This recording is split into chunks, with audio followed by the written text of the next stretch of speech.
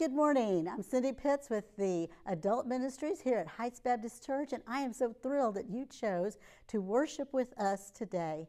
And if you're a guest and this is your first time visiting especially, we would like for you to scan the QR code that you see visible on your screen and give us a record of your visit so that we can connect with you.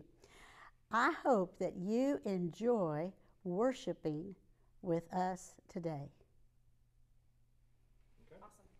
Well, a Bible with you this morning, or one you may want to turn on. Let's go to Psalm chapter 2. Psalm chapter 2 is where we're going to be. If you're new in your Bible, easiest way to find Psalm is just kind of open up right there in the middle, and then you'll find the book of Psalms and find Psalm chapter 2. We're beginning our Easter series called The Great King. When you think about our country, there is a tradition that has started. It's not really an official tradition that the president has to do this, but it's something that's been customarily done president by president. And when one president is moving out of the Oval Office and a new president is moving in, the outgoing president usually writes them a note. And it's usually a word of encouragement, or maybe thinking about you, praying for you, giving you a little bit of advice where the trap door is in the Oval Office. We don't know everything they write in that letter, but it's just customarily done in our nation's history that the outgoing president writes the incoming president a letter. Psalm chapter 2 is what's classified as a royal psalm. It's a psalm about a king.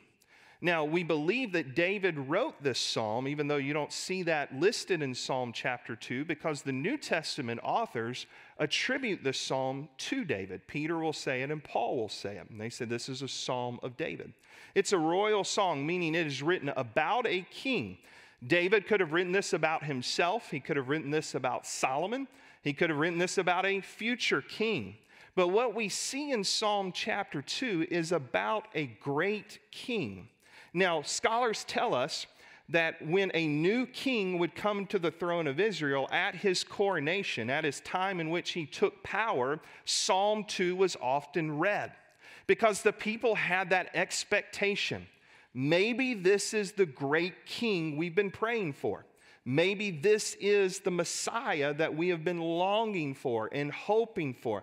There is a new breath of excitement because if you know anything about biblical history, not all the kings of Israel were great.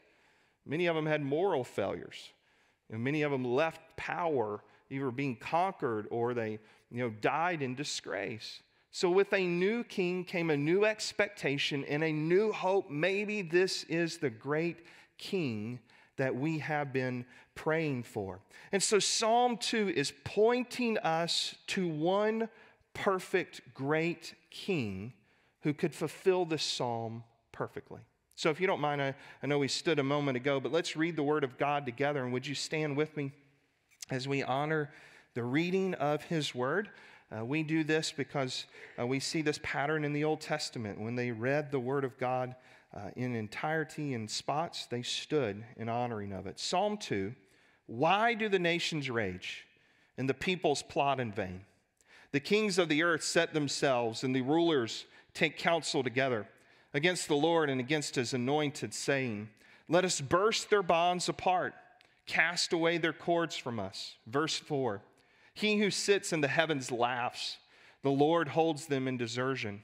Then he will speak to them in his wrath and terrify them in his fury, saying, as for me, I have set my king on Zion, my holy hill. Look in verse 7. I will tell of the decree. The Lord said to me, you are my son, and today I've begotten you. Ask of me, and I will make the nations your heritage, and the ends of the earth your possession. You shall break them with a rod of iron and dash them in pieces like a potter's vessel. Verse 10. Now therefore, O kings, be wise. Be warned, O rulers of the earth. Serve the Lord with fear. Rejoice with trembling. Kiss the Son, lest he be angry and you perish in the way. For his wrath is quickly kindled. Blessed are all who take refuge in him. And we believe this is the word of God. You may be seated. When you come into verse 1, you see a foolish plot by the nations. a foolish plot by the nations. It says, why do the nations rage when the peoples plot in vain? If you have an NIV translation, it'll say, why do the nations conspire and the peoples plot in vain? When we read that psalm, where in our minds we might think, who are they? Why do they think they know better than God? Why are they trying to tell God what to do? But if we read that text in that manner and way, aren't we the same type of people that would have been thinking that back then? But don't you and I do the same thing? God, why'd you do that? God, why didn't you do this? God, you should have done this. That was wrong. God, why are you doing this? Why do the peoples plot? Why do the peoples in the nations rage? In the NIV, why do they conspire? See, I think that quickly takes us all the way back to the Garden of Eden when we stop and think about that verse. We think back in the Garden of Eden, in God's perfect design, everything was perfect. When God made it all, it was perfect. God stepped back and said, man, this is good. Right? There was a perfect relationship between man and God. There was no separation. Perfect. There was a perfect relationship between Adam and Eve. Can you imagine that? You imagine having a perfect marriage? How many of you married folks this morning have already not been happy with something your spouse has done? Please do not raise your hand.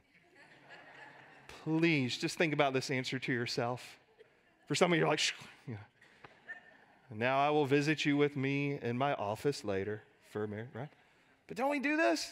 It doesn't take long to be around each other where we're like, oh, why did he do that? Why'd she do this? Shouldn't have done that. That gets on my nerves, right? I mean, you just think about that. Not one moment of that with Adam and Eve in the Garden of Eden. Not one in Genesis chapters 1 and 2. Not one like, hey, Eve, you irritate me when you do this. I mean, that's just perfect, right? God and man, perfect relationship. Man and woman, perfect relationship. Animals and animals, perfect relationship. Animals and people, perfect relationship. No mosquito bites. Amen? Wow. I got a mosquito bite the other day. I was like, you things didn't die in the freeze. Urgh, right? Like everything perfect. But what happened? Satan came, tempted Adam and Eve, and Genesis 3:5 said this, for God knows that when you eat of it, and that being the fruit from the tree of the knowledge of good and evil, that when you eat of it, your eyes will be open. You'll be like God, knowing good and evil. Isn't that interesting? That the temptation is, even though you have a perfect relationship, you still want to be like God. You think God's holding something back from you. And we know Adam and Eve, they sinned against God. When they sinned against God, everything was broken. And now we live in this estate, in this world of brokenness. Our world is broken. Our relationships are broken. We see brokenness all around us. And then we come into verse 1, and that brokenness makes sense. Why do the nations rage? Why do the peoples plot in vain? And notice who it's ultimately against. Notice who the plot is against. Notice who they're ultimately raging against. Verse 2, the kings of the earth set themselves, and the rulers take counsel together. And it's against the Lord. You see maybe all caps there in your Bible. That means that's Yahweh, the name of God. It's against the Lord and against his anointed.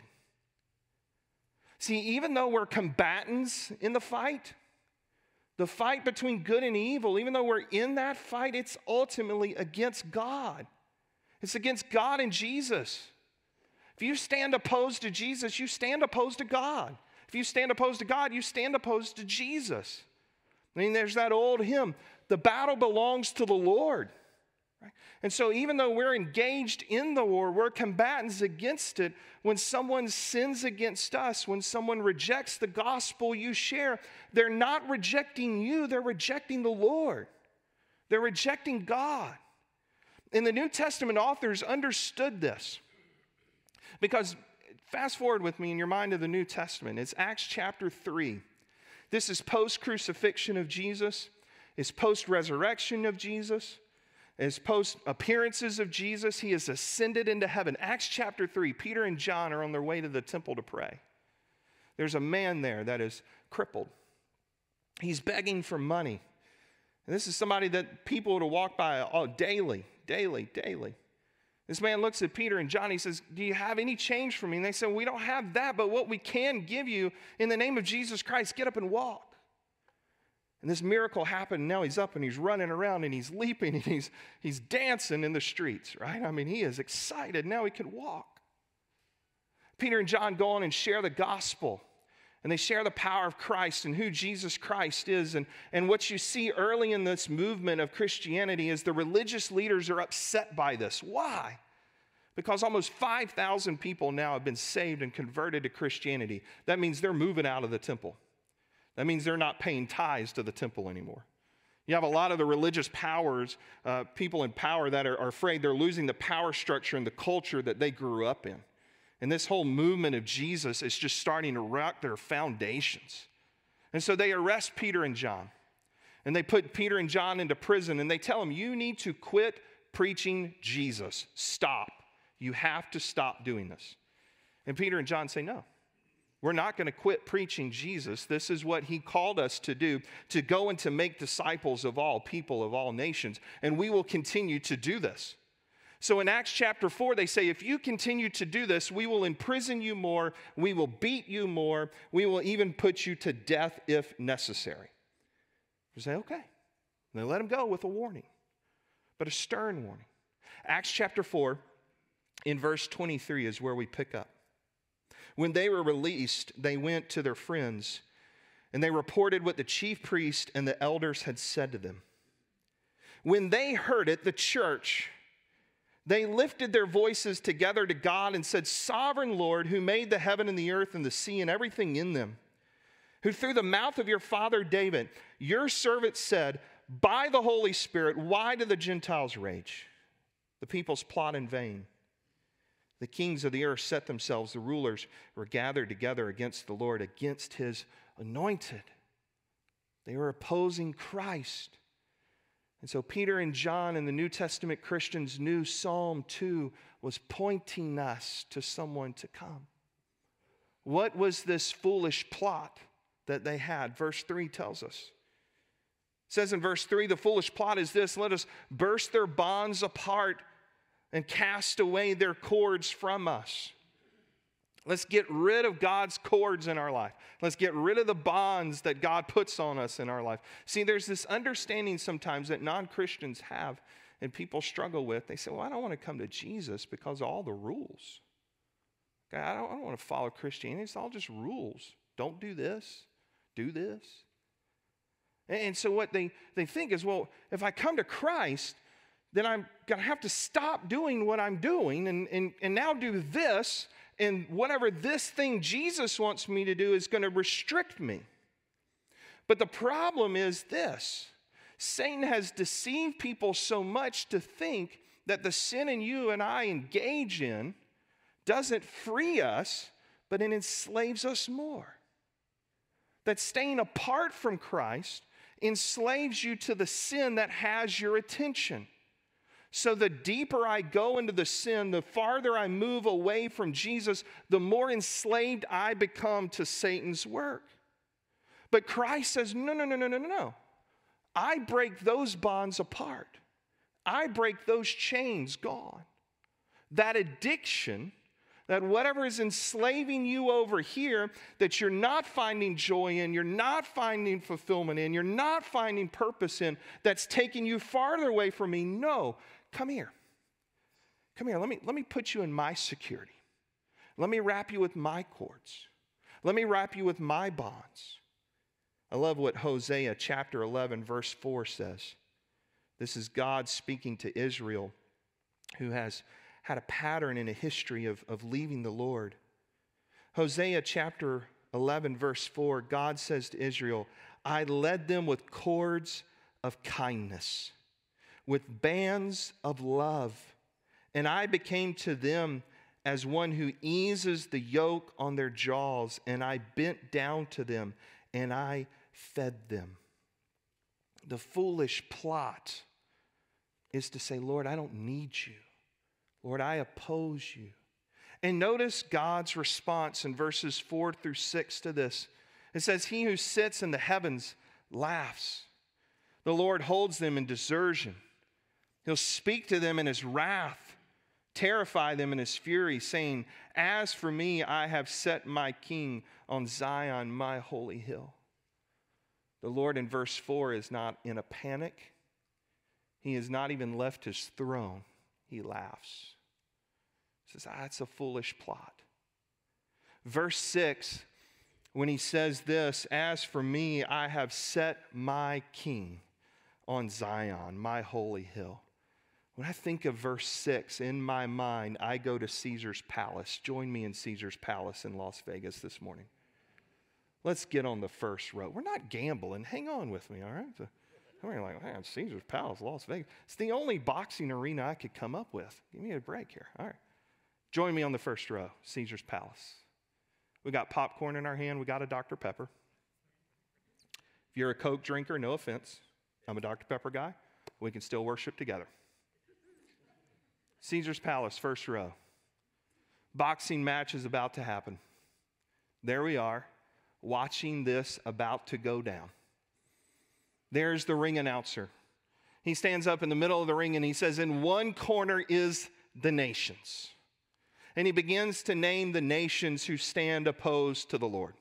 And he says, in this corner are all the individuals who stand opposed to the Lord. And he starts naming off every person who opposes the Lord. He said, that's in that corner. Then he turns and he says, in this corner is the undisputed, undefeated, heavyweight champion, never been knocked down once, champ, the ruler of all the universe, God Almighty. Join me in this match and notice how this match happens. It has been set, verse 6 says, God in one corner, I have set my king, the nations in the other corner opposing him. Verse 7, we see the divine rule of the king. Then I will tell of the decree. You are my son, today I've begotten you. Ask of me, and I'll make the nations your heritage, the ends of the earth your possession. Verse 9, you shall break them with a rod of iron and dash them in pieces like a potter's vessel. That match I described to you is coming. It's coming. It's coming when Christ comes again. When all those who oppose him will stand in battle against the Lord. Why I put you in the front seat is because that's where we'll be. As believers in Jesus Christ, when Christ comes again, we are the angel armies. Do we fight in this battle? No. Our king does not need our help. Because this battle is not even really a battle. This match isn't even really a match. It's over in one punch. It's over the first time you take a sip of that Coke or Dr. Pepper. You haven't even finished half your bag of popcorn before this is over. Verse 9 says, he will break them with a rod of iron. He will dash them in pieces like a potter's vessel. But notice verse 8. Because in verse 8, the people hearing this, their ears would have perked up. Because he says, ask of me, and I'll make the nations your heritage, the ends of the earth your possession. What was the job of the Jewish people in the Old Testament? It was to let the light of God shine among the nations. That's what God says. I'm going to make you my people so that you will make my light shine among the nations. What is the job of the New Testament Christian? What is my job, your job? To make God's name and light shine among the nations. So verse 8, he says, ask me. I'll make the nations your heritage, the ends of the earth your possession. Who's the king in verse 8? Who's the one that fully, perfectly fulfills that? The Apostle Paul said it was Jesus. Acts chapter 13, verses 32 through 33, Paul says this, and we bring you the good news that what God promised to the fathers, he's fulfilled to us, their children, by raising Jesus, as also it was written in the second psalm, you are my son, today I have begotten you. So remember that God wants the praise of all people, the nations. That's why at Heights we say our mission is to love and to lead all people to a new life with Christ. Our mission is not to make our church bigger. Our mission is to grow the kingdom of God, to reach our neighbors and to reach the nations. We go across the street and we go around the world with the gospel. Why? Because God is a God of the nations. How then can you be involved in that mission? How can you be involved in verse 8, having God's light going to all people? Number one, do this. Personally share the gospel with someone. It's how you can be involved in that mission of loving and leading all people to a new life with Christ. Share the gospel with someone. We call it here having our 4x4 plan. Find 4 people that you know who don't know Jesus Christ as their Lord and Savior. Pray for them 4 times a week. Spend time with them. Have 4 parties with them a year. Just find opportunities where you get together in a relationship setting where you can share the gospel with them, and it's all for Christ. So it's 4 people, 4 parties, 4 prayers for Him. Maybe you say, I don't know 4 people. I know 2 people. Great. Go with the 2x2, right? Well, I know 1. Great. Start with 1. I don't have 1. All right, pray that God would bring you 1. That He would just bring in a relationship with you. So personally share the gospel with someone. That's how you advance the mission of God. Secondly, give. We've already talked about that. The Annie Armstrong Easter offering, that helps North American missionaries, over 2,000 missionaries. They're training church plants, church revitalizations, church replants. Give to your local church. When you give to your local church, that helps us fund together the ministries that we do here locally, reaching our neighbors, but also globally through our partnerships. Serve in your church. It's how we advance the mission. Serve. Find places to plug in and serve 1 to 2 hours a week. Put a door hanger out this week. Invite someone with an invite card. You know, I can imagine when the people heard this, and they read through this psalm, there was excitement about this new king. They were thinking maybe this is the one, because the last guy didn't work out so well. There's excitement among us when a new person, whether locally in our state or in our nation, is elected. We think, well, man, hopefully this president will be better than the last president. Or maybe hopefully they'll be better than 2 presidents ago. And anytime a new leader comes in any new position, we always have that little bit of expectation. Maybe they will do a better job than the last person. And when they read this psalm, that was their thinking. Maybe this is the great king to come. And what I love about this psalm is the end. Because what you see clearly in the psalm is this, that if you oppose God, God will oppose you.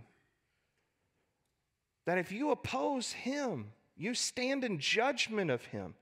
And there's no hope in that fight with God. But this God who has wrath on you now because of your sin and your rejection of Jesus says, I don't want to stay in that position. I don't want you to stay in a position of brokenness. And this is what we call the good news of the gospel. That the gospel is good news that God, even in our state of brokenness, says, come to me. Come to me. I want that relationship with you. And notice the invitation in verses 10 through 12. He gives us all. He says, now therefore, O kings, be wise. The term be wise right there means rightly see who this great King Jesus is. Be warned. You cannot stand opposed to Him and expect to succeed. Verse 11, serve the Lord with fear, rejoice with trembling. If you oppose Christ, you have rejected Christ, there ought to be fear in your life of God right now. Because Hebrews chapter 12 says He is a consuming fire. And the only way to escape that wrath is to come under His protection through His Son Jesus. The only safe place from God's wrath is in God. So He says, serve Him with fear, rejoice in trembling. How do I come to God? How do I know Him? Verse 12 says, kiss the Son. That phrase, kiss the Son, means to worship Him, to adore Him, to submit to Him, to come to Jesus and declare that He is the King of your life. And when you do that, you are wise in seeing the great King Jesus. You serve Him, you kiss Him, you adore Him, you worship Him. It says, lest you be angry and He perish in the way. His wrath is quickly kindled when we take His Son in our life. And notice the blessed life at the end of verse 12. Blessed are all who take refuge in him. This passage reminds me of why we celebrate Easter. Because what we see when we read this was they were expecting this great king to come. They were looking forward to it. When is he coming? We see this great king has come in the name and the person and the work of Jesus, taking our sin upon himself upon the cross on the third day, rising from the grave, defeating sin, Satan, and hell for all of eternity, giving us hope now in life and through all of eternity because of what Christ has done. But now we sit in this position. Come again, O King Jesus.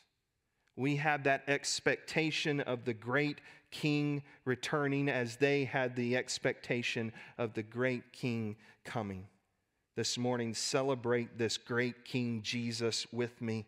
We sang it earlier, O seed of Israel's chosen race, now ransomed from the fall. Hail him who saves you by his grace and crown him Lord of all.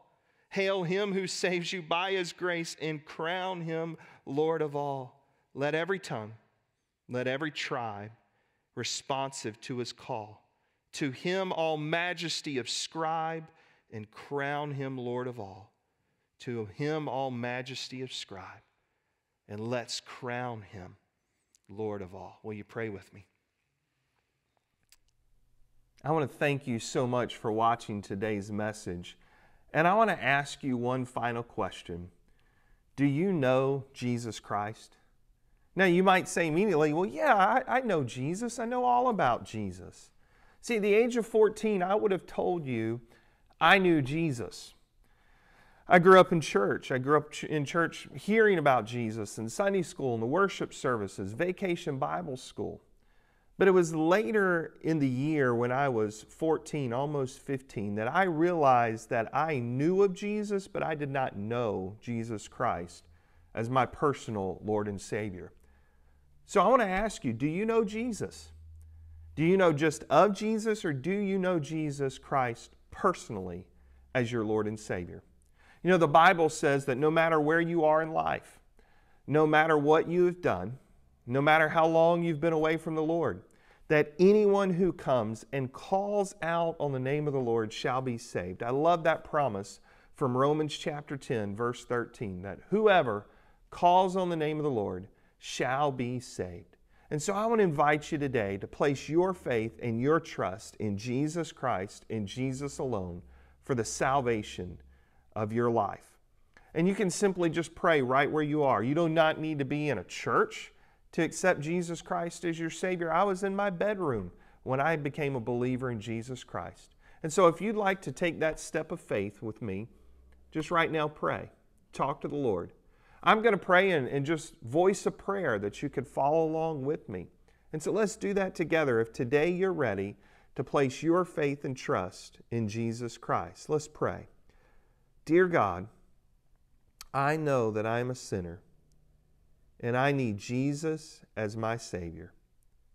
Today I place my faith and trust in Him and Him alone. You know, friend, if you've prayed that prayer today and you mean that in your heart, the Bible says that you are a believer in Jesus Christ. Your sin is forgiven and heaven is your eternal home. But there are steps of faith to grow in and to take. One of those is baptism, to be baptized as a believer in Jesus Christ, to find a local church to plug into, to read your Bible, to pray. We'd love to be able to come alongside of you no matter where you are and help you take that next step of faith, to follow up with you. So you can go to heightschurch.org/connect. And there on our Connect page of our website, let us know if you've prayed to receive Christ today. Let us know if you have a prayer request or just who you are. We value you and we value connecting with you. And so we'd love for you to go to heightschurch.org/connect. That information is going to come right to our staff and we're going to be in touch with you. So I hope you have a wonderful day. Thank you for watching. You can subscribe to our YouTube channel to where you can find all our content of our sermons and podcasts and other resources that are designed to help you take that next step of faith no matter where you are. God bless, and we'll talk to you soon.